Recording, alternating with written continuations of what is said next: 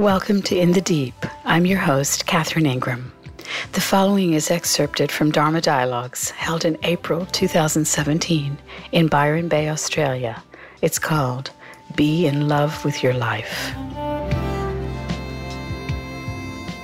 Sometimes we don't admit that we love our life. Sometimes we go along and there's a fixation on the problems. And lives have problems, no doubt. Every life has problems. But there can be a kind of fixation on the long list of problems.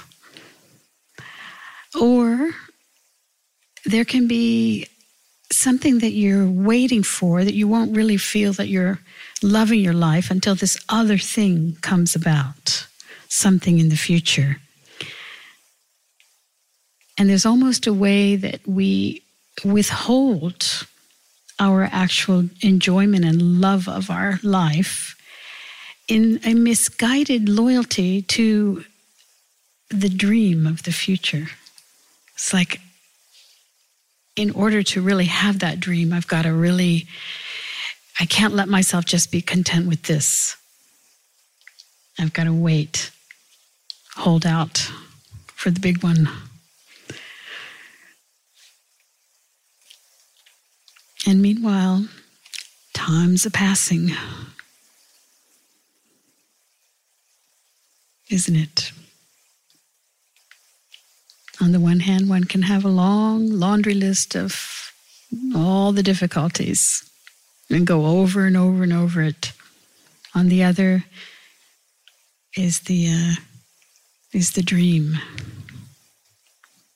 Someone told me the other day about a cartoon. I think it was done by an Australian cartoonist.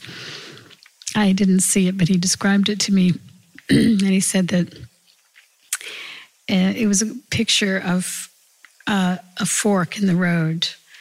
And the person in the cartoon is walking on one side of the fork. And it's kind of brambly and dark and stormy and awful. And on the other one is just rainbows and a big gigantic party is going on.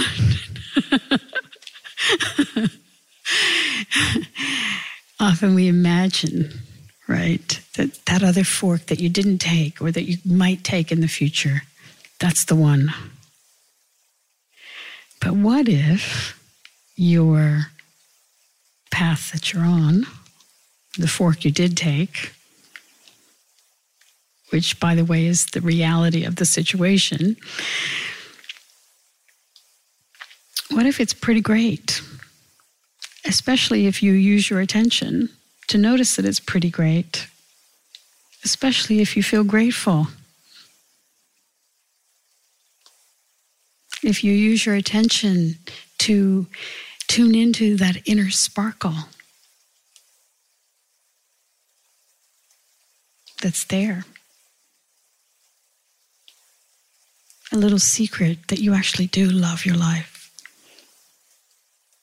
And start really admitting it to yourself.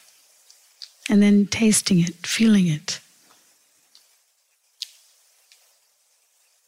In your day, as you're paying the bills, as you're driving, as you're bathing, as you're talking to someone, as you're at work.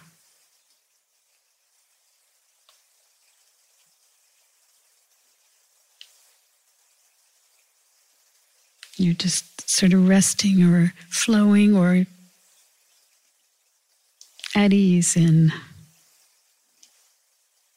a little bubble, a little flutter of joy. And even in times when something very, very hard is happening and you don't necessarily have access to that feeling, it's okay. Once in a while we get kind of kicked by life. Something big happens, a big loss, something terribly sad, something terribly difficult. You just had an accident, you broke your leg, someone's died.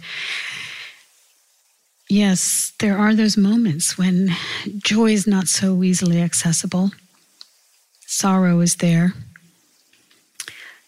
But there's no point in using our times that we could be joyous and could be grateful and could be content, which, by the way, is probably much of the time, even most of the time, and reserve some of the times, occasionally, when there's a big loss or a big difficulty and you feel the sorrow.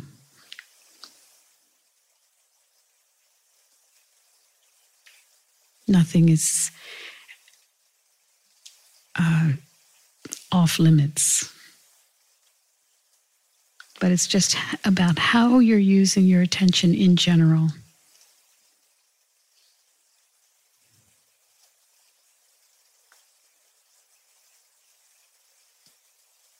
Mark Twain said something like, in his life, he'd known a great many problems, some of which came to be, right? But really, mostly we do have a lot of problems that don't even come to be. So this is a flip of attention. That's all that it is. It's a little switch of attention into the brightness of being, into the aliveness, into the joy to just be here. And then what may have seemed ordinary, or you have may have even labeled it as somewhat dull, suddenly pops. Suddenly is a flash of beauty.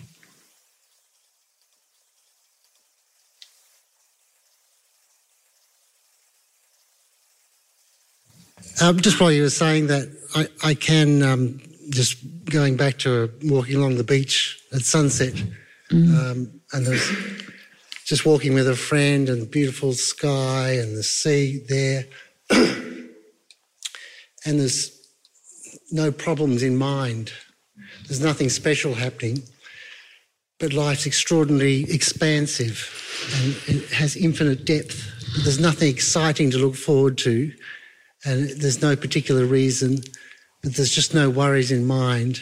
And it's the same life, but it's extraordinary, and you feel a part of it, and there's no way of really explaining it. But as you said, it's only a couple of little thoughts away, and you're back into the worry, the stress, and then suddenly life becomes something very small and a problem, an obstacle to overcome, and some futuristic goal to achieve. But it is that simple, isn't it? It's a little switch of attention. It is. And a change. It's like a toggle switch. Yeah, switch of attention and opening up and a change in thinking. But you do need to access that clarity first before you jump into some kind of positive thinking, which seems to be just a battle against life. Yeah, I'm not suggesting positive thinking, so called, that as it's typically understood. No, I'm suggesting coming back into reality, not labeling on something extra, but just the already existing situation that's quite beautiful, right? Just it is, as you say, it's a flick of attention that, it's just a thought away in a sense, and then also one can become habituated, right, marinated in it, as you use your attention and intention temporarily to get the habit strong. You use the attention to keep calling itself back to reality, nothing extra. And you use some intentionality that notices that this is a good idea.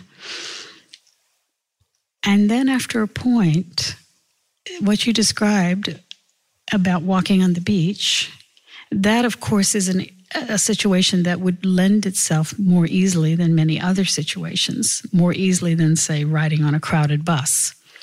But even on the crowded bus, one can become very, very sort of prone to sitting in that space, right? That's the point. Yeah. Or sitting quietly like we've been doing with our eyes closed. Yeah, those are very conducive, and that's why we arrange this event to kind of intensify the experience. But the idea of that is to just get a good soaking, so that a good soaking, a good steeping in it, such that in other circumstances that you find yourself in, there's that reference. So let's say you're in a stressful situation in life, but you've got this easy reference that knows where to return to, knows what to do with your attention to get back home, right? Home safe. And a lot of people, just due to conditioning, their minds are just racing. They haven't understood that they could direct their attention. It's amazing how many people don't really direct their attention in these ways. They might direct their attention in some kind of production, right? They might be able to direct their attention at their place of work or even into some creative form and so on. But a lot of people don't realize they can actually use their attention for their own direct well-being, for their own immediate taste of well-being. Seems to me a high priority to use one's attention that way. I always thought so. Seems like the hub of the wheel. That's where you have to start.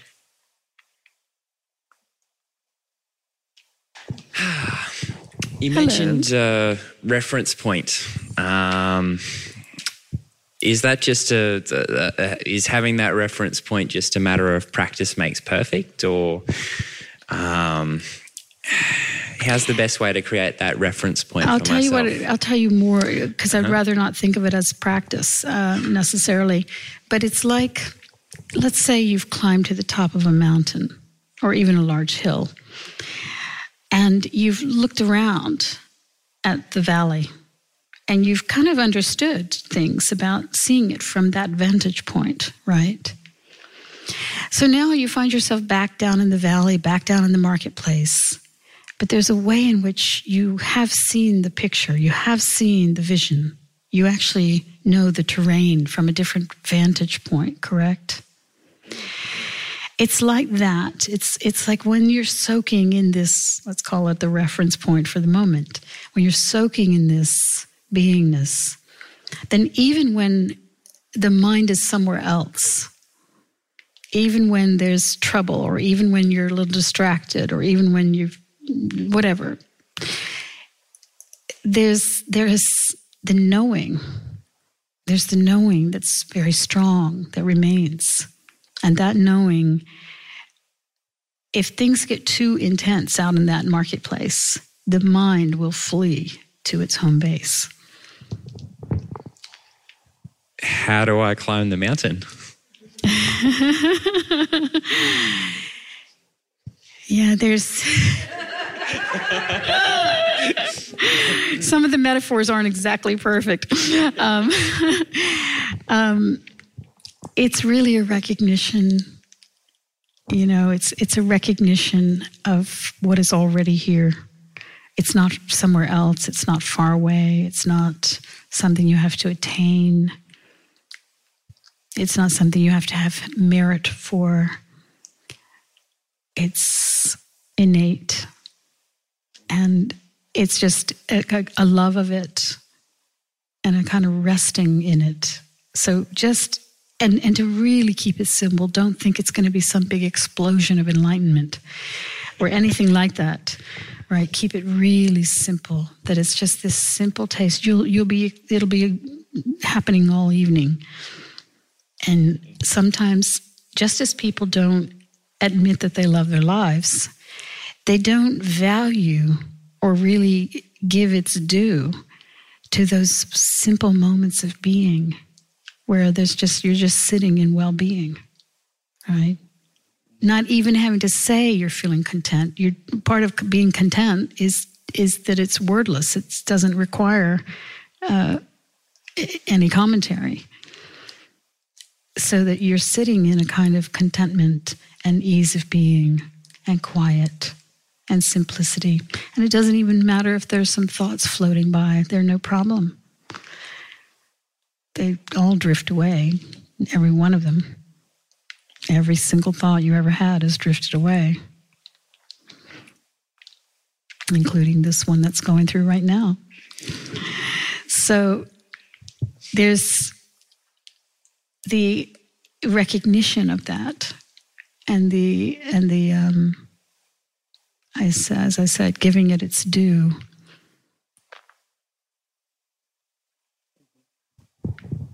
And keeping it dead easy, so easy, right? It's not complicated.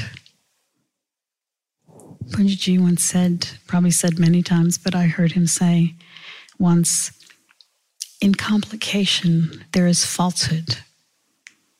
It's like the way that lies can hide in a lot of complication. You know, in America,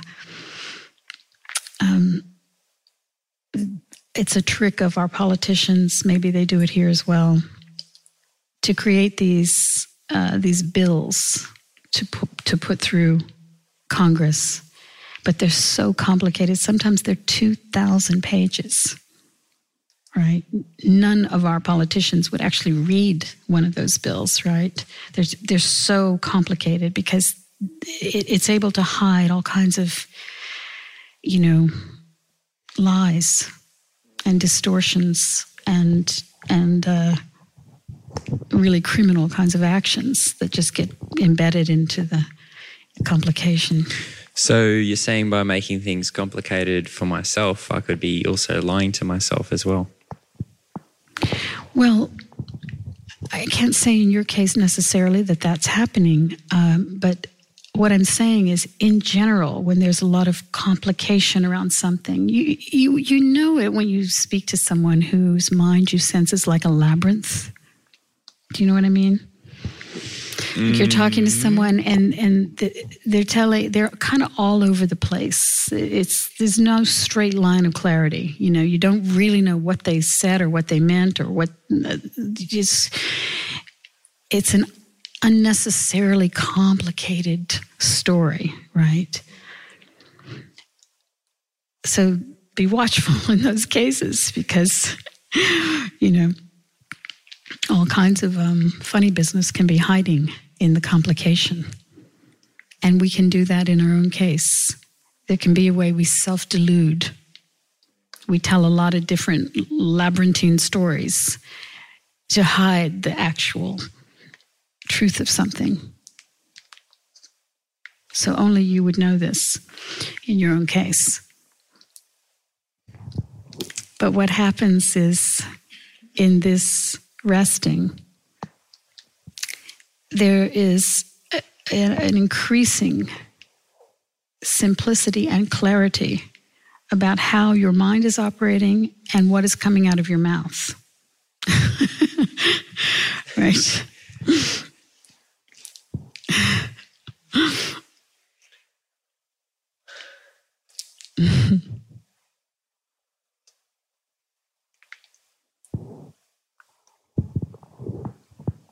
Thank you.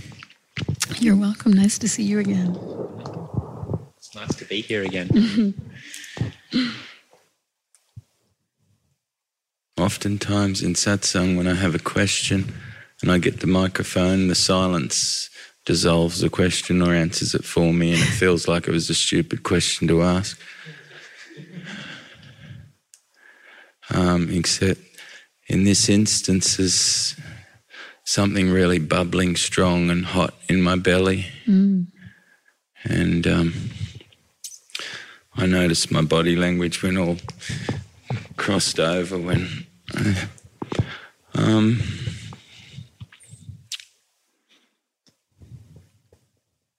I know this inherent place, and I know this toggle switch. It brings me straight home. And I also know,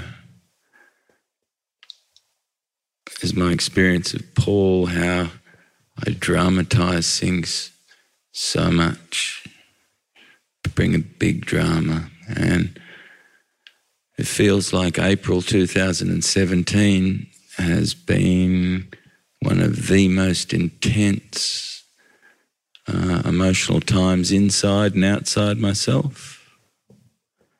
It feels like things that I've been hiding since childhood have been brought to light emotionally and physically, and scared the hell out of me, and pushed a couple of people that I love dearly away. And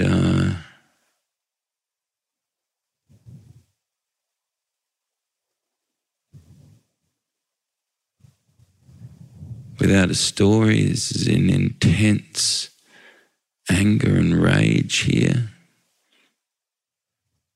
I could put a story to it and say against the machine, against greedy men, against any number of phenomena, things that pain my heart. And it feels that because that's come out like a pressure cooker in the recent past and been misdirected on reflection, I've really felt a couple of things have blown way out of context, and a misdirected anger and rage has left me really braced again to not make that happen again. And I feel like I'm perhaps strangling myself a bit in this and hiding lots more of myself in this. And there's a want to just flick that toggle switch and just come back to this aspect of self that doesn't need to reflect or project and can just bathe. And so there's this seesaw between my ego or personality that just wants to jump in and thinks, no, this is lazy, just sitting here and doing nothing. In my heart, I feel immense gratitude. It's so yummy. And from an eagle's view of Paul's life, and when I speak in first person, my life and my situation, it looks like a terrible train wreck to me. It's not, and on so many levels, it's not where my heart would want to be circumstantially. And yet, that doesn't take away this self-love or this gratitude for life.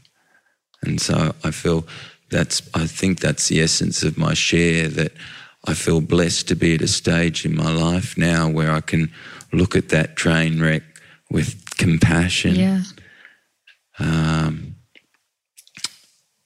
And know that things that I perhaps would like to reach some sort of reconciliation within my external world will happen as a course of just being here.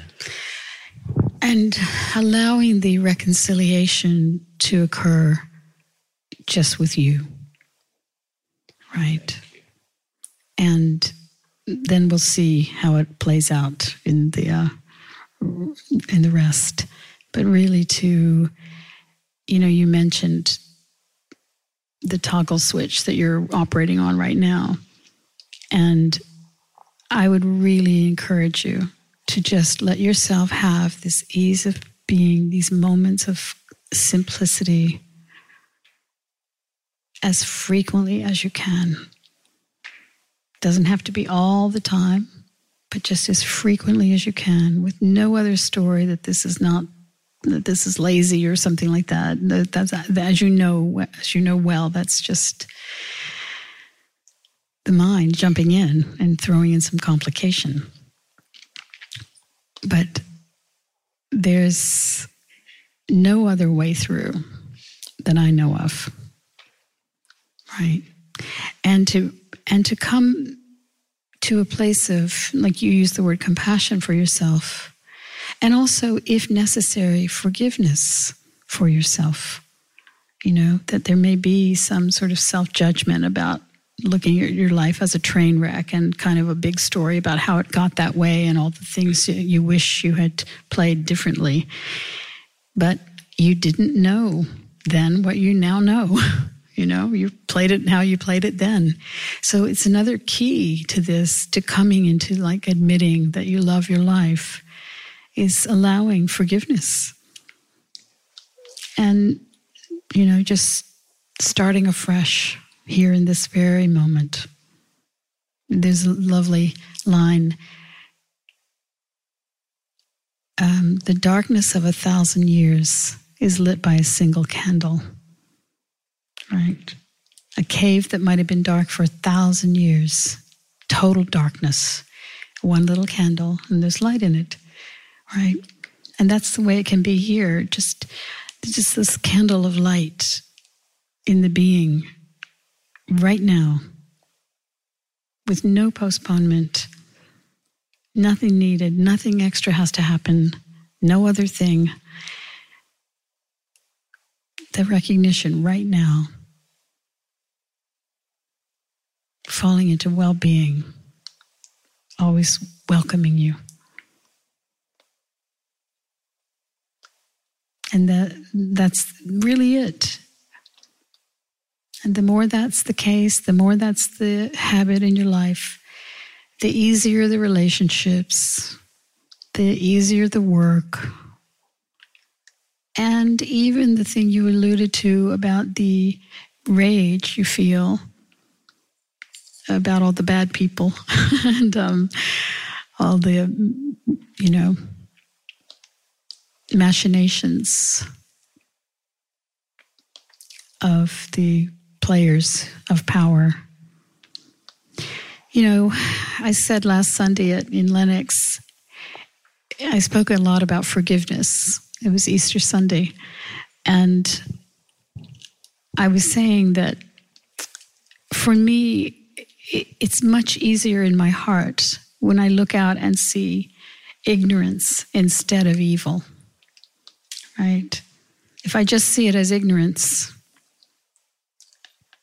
it just feels very, very different. And that's not something I have to artificially impose. It is ignorance. You know, it's like Jesus said, forgive them for they know not what they do, you know. I know it seems hard to see, but a lot of what we're looking at is driven by fear in those powerful players, right? Deep, deep, deep, deep fear that's probably conditioned from childhood. And if you really start to see that, it's not that you don't work to stop the nonsense, but at least you can do it with a lot more energy and clarity.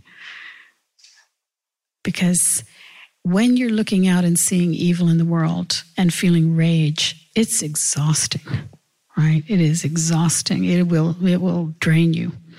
I've seen it for 40 years of hanging out on the scene and being involved in sort of social activists and environmental activism circles.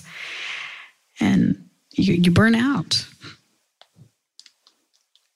right? But if what you're looking at is ignorance, first of all, at least there's a chance that someone can eventually get educated about something. If you think that they're just inherently evil, there's not much chance of anything. So if we look at history and we look at the way history has rolled out, every inch of ground evolutionarily has been won with a lot of blood and a lot of sorrow. But eventually, the truth prevails, you know? And so we have made some strides over the course of centuries. You know, there are certain things that are not accepted by civilized people that used to be accepted. I mean, in Rome, the upper classes and in fact, everybody, their enjoyment was just the most horrific kind of entertainment, just the worst, live brutality, just horrible. And all through the ages, we could just go down the list. There's lots of things that have happened. Even in my lifetime, there has been movement. There's been a lot more awakening on a lot of levels. Women's rights, civil rights, animal rights. It's like a brand new thing on the stage of the world. These are huge changes in understanding. And one of my friends, Paul Hawken, wrote a book called Blessed Unrest. And in it, he assesses that right now on Earth, there's something like 2 million organizations, some of which have millions of members, who are trying to do good, right, in all kinds of ways, socially and environmentally. 2 million organizations. It's the largest movement in history. So we sometimes forget, just like we forget to love our own life, to feel, we sometimes forget that there is actually a lot of goodness in the world. There's a lot of beautiful, wonderful people. And it reminds me of my childhood. I often reflect on all the trauma in my family, and yet there's so many beautiful times together as a family. But sure. Kind of, yeah. And sometimes the trauma actually tenderizes in some ways, right? It did in my family. The loss of my brother tenderized the whole family. So these are the kinds of reflections that will come in your own quiet. You start to observe from a different place, right? You observe from, you're not without agenda. You observe without an agenda, and you start to notice the truth of something that, one can easily get biased if you have some kind of agenda or a story that you want it to fit. Like, people are evil. You can look around and that's what you start to see. So could I ask you a question personally? Say since you first experienced, for want of a better term, this awareness or the truth of who you are, or sat with Papaji and had this awakening, from then till now, in all your years, does it shift? Does it become? Do you become deeper, or have you become deeper in this presence? Even since I've last seen you, is there shifts in this, or is it just still that toggle switch that I'm home and I? Yeah, see, I never subscribed to some particular moment of awakening. So, of course, it is just an ongoing deepening, right? As it was for him. He told me that in an interview, So, yes, of course, there's always more information coming in and more insight that arises as a result of just living. And especially when you're tuned into this channel, it lends itself to a lot more insight. I notice it in retreats, for instance. I'm just always amazed at how quickly people start to speak from that channel, loud and clear. And it's cross-cultural. And I sometimes say, it's like listening to like some of the Sufi poets when I listen to people speak in retreat. And I realized in hearing so many people say things that could have been said by Hafiz or Rumi, I realized Hafiz and Rumi were not speaking poetry. They were just describing reality, right? Because that's what starts to happen give people half a chance, get them into their quiet space, and suddenly it awakens a very wise channel of thought and clarity and insight. Not that they're trying to have that, it just arises. So yes, I have noticed in my case that that is an ongoing process. I'm not looking for some sort of goal. I don't care about a goal. I'm content that it's more than it used to be. And one of the aspects of it is that I'm getting better at letting go as needed. And there's a lot of that seems to be on offer, a lot of letting go. That there's plenty of opportunity for. So while you were talking about this, I just had a similar conversation with a friend the other night, and I was just talking about life and how, we can kind of strive for all of these things that we think that we want or we need, but that the times when I actually feel like I'm really in life and feel that contentment, it's just really about the feeling, and it's nothing to do with what's happening really. It's just like, it just comes and it's when I'm in that full presence. But I feel like for me, there's so many factors, like hormonal factors, and just, I just feel like our biology plays into that, and so I'm wondering, for those times when you've got hormones running or and your mind's just taking you somewhere else and you're not embodied, and that you've been in this full presence that just came not because of anything external that was happening. So do you have any tools for kind of bringing yourself back? Yeah, when there's a kind of strong distraction into neurotic thought, or to just kind of a feeling of madness, or just a feeling of busyness inside, a swirl, then there's a couple of things that I usually do for myself. One is I move my attention into my senses. Whichever, you can pick any of the senses, basically. So it can be seeing, it can be hearing, it can be smelling, it can be tasting, it can be moving, or even just the breath. I kind of sort of, in a more strong way, put my attention into the sensory experience and really notice it.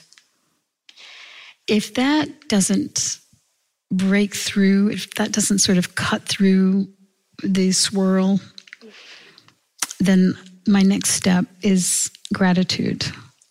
I go into gratitude for whatever is at hand. I don't make it some sort of esoteric story, but rather I'm grateful to be able to see, right? I'll notice that I'm seeing and think, oh, lucky to be seeing, lucky to be moving, that kind of thing, right? Or if I reflect on who's around me, just the warmth of friendship or love. So to kind of keep it really close at hand, move the gratitude into the direct experience of right now, right? Right now, we can feel grateful to be in such a lovely space, a quiet space, to be privileged enough to have this kind of conversation. Just simple things. Keep it very direct. And, it can apply anytime, anywhere. I just find even gratitude is something that can just come so easily, and you can just be overwhelmed with it, and you're just naturally so grateful. Yeah. And then other times you're sitting there and you're like, yeah, I'm grateful for this, but you're not feeling it. You know, you're just saying the thoughts, but you're not feeling it. And that's what I'm realizing about life. It's like everything is about how I feel. Right. Well, if you, with attention, you can feel the gratitude. That's the point. I'm not saying just to say the words. I'm saying really consider how lucky it is that you have so much operating all well, right? There are lots of people who don't. And one of my friends, for years and years, she's had a gratitude practice with one of her college girlfriends. My friend is now 70, so it goes back a ways, but the gratitude practice isn't, it's probably 20 years old. But what they do is they email each other. Sometimes they call each other. They tell each other something they were grateful for that day. And so what it does is it leans your attention into looking at things through that lens and thinking, oh, is that my pick for the day? But instead, you're sort of shopping all through the day of all your moments of gratitude. And it's causing the attention to stay a bit on that channel. And they say it's an amazing, and that you get really good at little subtle things, you can imagine doing this over the course of years and years and years of time, how you would, you'd surprise yourself with things you feel grateful for, right? Little tiny things, I'm grateful for my toothbrush, I am. Things like that, just every little thing, so you start to, it's not just some conceptual idea, right? It's that it's a certain entrainment that happens. And by the way, I'm saying to use this not as an ongoing thing, but rather in times of intense distraction into nonsense, into neurosis, right? These are ways you can come back home quickly into reality, not fantasy, and use your attention wisely in that way. Most of the time you can go along, especially in a habit of ease, you don't have to be directing the attention so much. You can let it just hang around.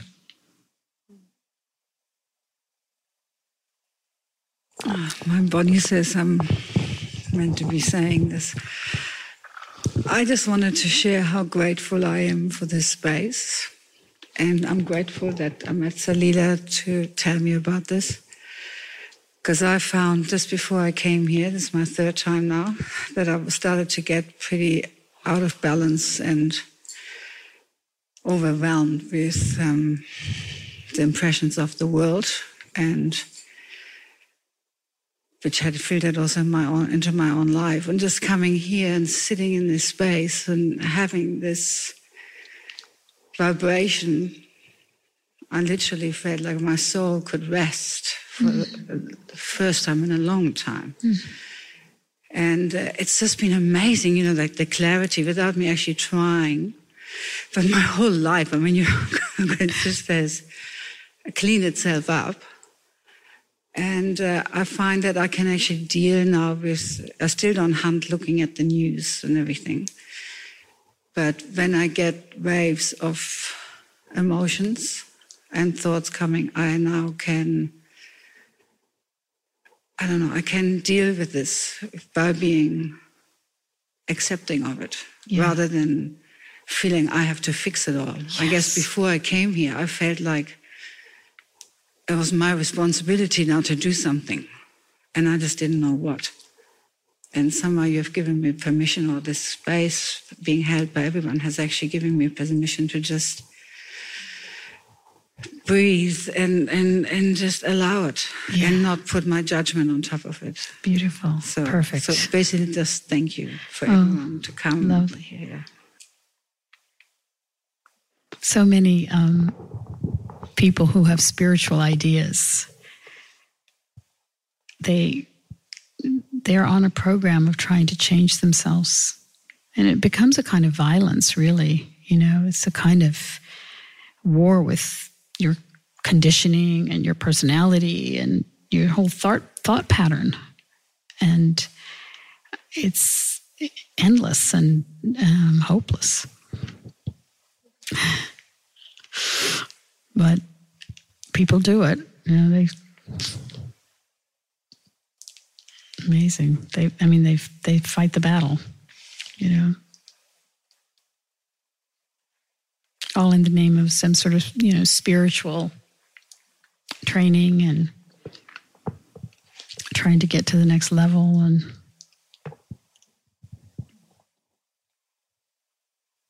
it actually sounds like life can be an adventure. Yeah. And it is. Yeah.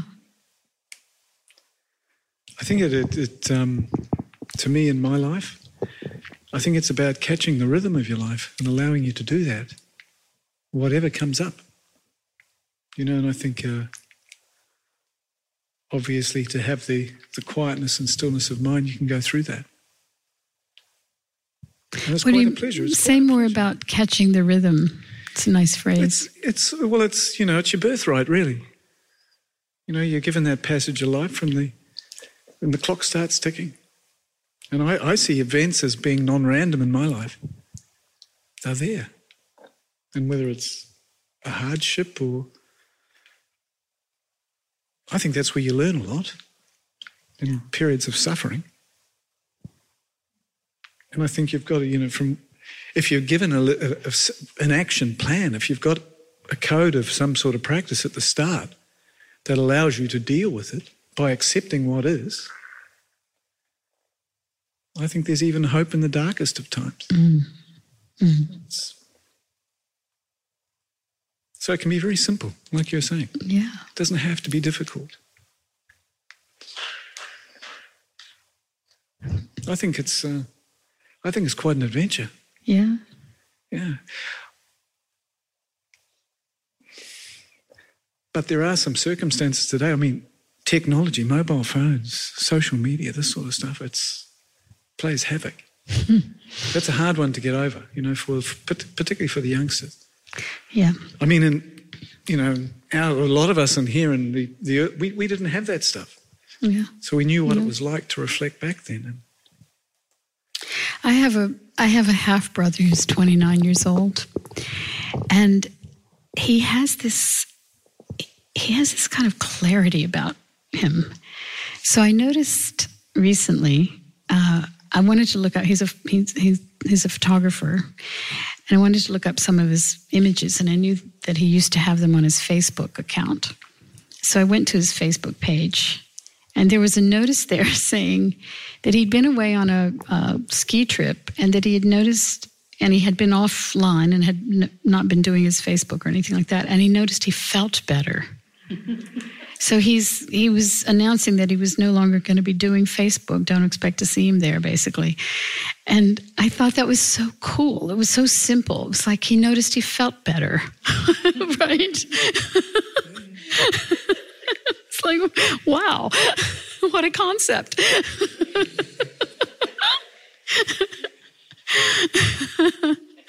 It's a lot easier, isn't it? Right? Right. I mean, it's another thing, though, that sometimes we don't give ourselves permission when we notice that we feel better one way or another in certain circumstances to just say, you know what, that just feels better. I'm going to do it that way. Right? It's this clarity that comes when you're just in your quiet place and you don't really have any agenda. You're not trying to be somebody. You're not trying to impress somebody. You're not trying to live your life based on someone else's ideas or what you imagine they are. Most of the time, we go along and we think that someone's watching somewhere, right? There's a weird sense. I've spoken about it many... Balancing the books. Yeah, I've spoken about it many times. First you're indoctrinated thinking that God's watching, or the Tooth Fairy, or Santa Claus, or someone's keeping track. And then the Akashic Records, or some sort of like karmic thing. You feel like you better be careful about how you're playing this. But there can come a point where you realize No one's watching, just you. Just you are watching your life. Almost everyone is just thinking about their life. They're watching their life. They're not really thinking about your life. So there's this incredible freedom, like, that can just come over you in a flash when you really get that, right? And then another piece of it is, soon you'll be gone, and then no one's watching, right? Bummer. So that's another level of the freedom as well, you know, that often, again, people are living their lives for some idea of posterity and what is it all going to be, what are they thinking about me once I'm gone, and all these things. They're not even thinking about you while you're here. Do you have the experience? I do. Sometimes when I'm watching the Academy Awards and they're going through the people who died that very year, sometimes really big names, I will have forgotten by the time it's on the Academy Awards, even though it was within the year, I'll have forgotten that they died, even though I knew it at the time when it was only 6 months ago. It's just, there's this swirl, you know, it's like you're on the game board right now, you're in the play, you're here. But then there comes a point when you're not.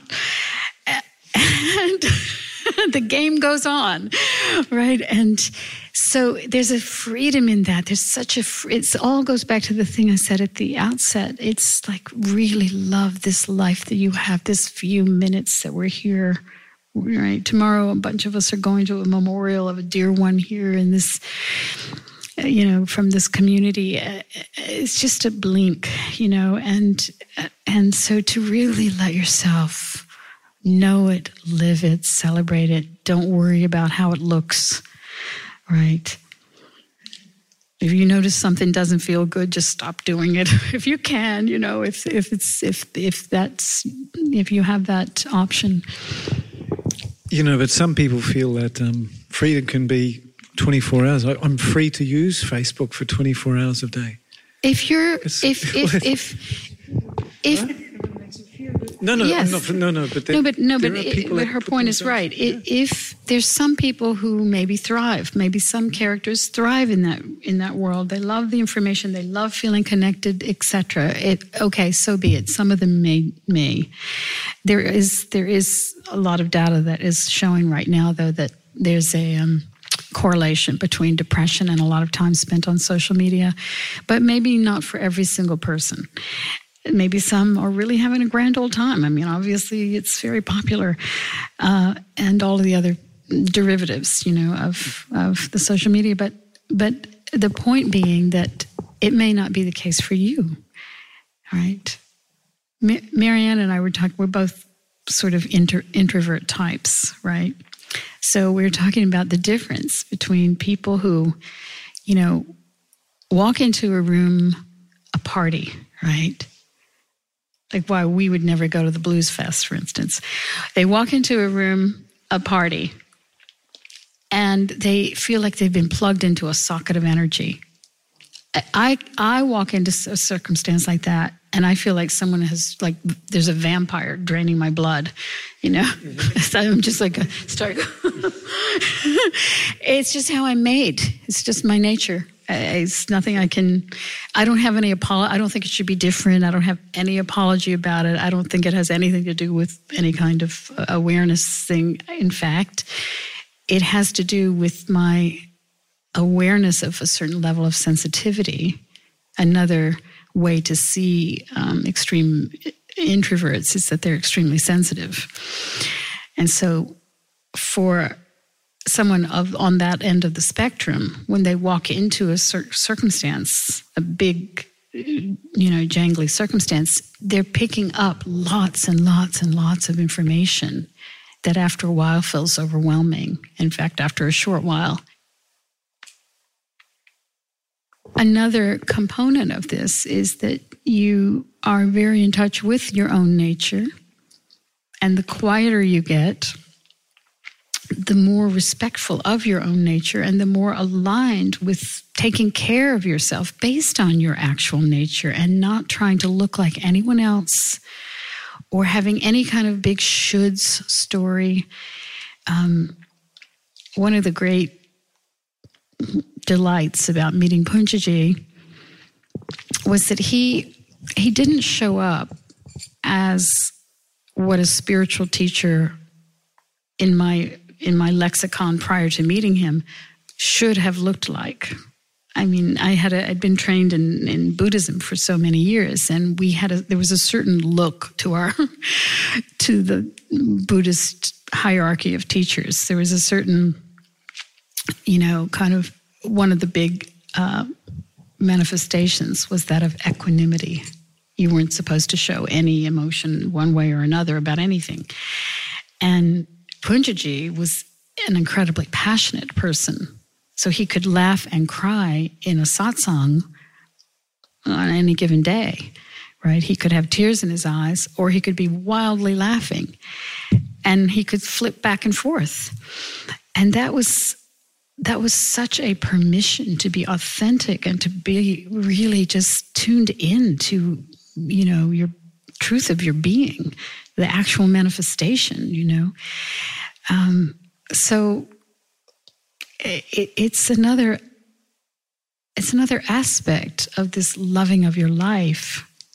It's loving of your own expression as it is, right?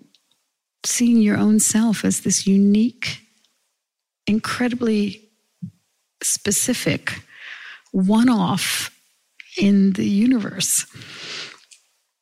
In this quiet, part of it is living in a true genuineness, a true authenticity, a kind of deep honesty, and not looking to the side or back or around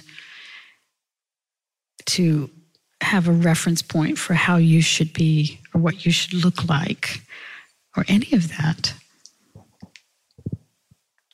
Not that you become more and more proud of yourself necessarily. It's that you become very, in most beautiful ways, surrendered to how you are and the truth of your life and the whether it's humble or whatever it is. It's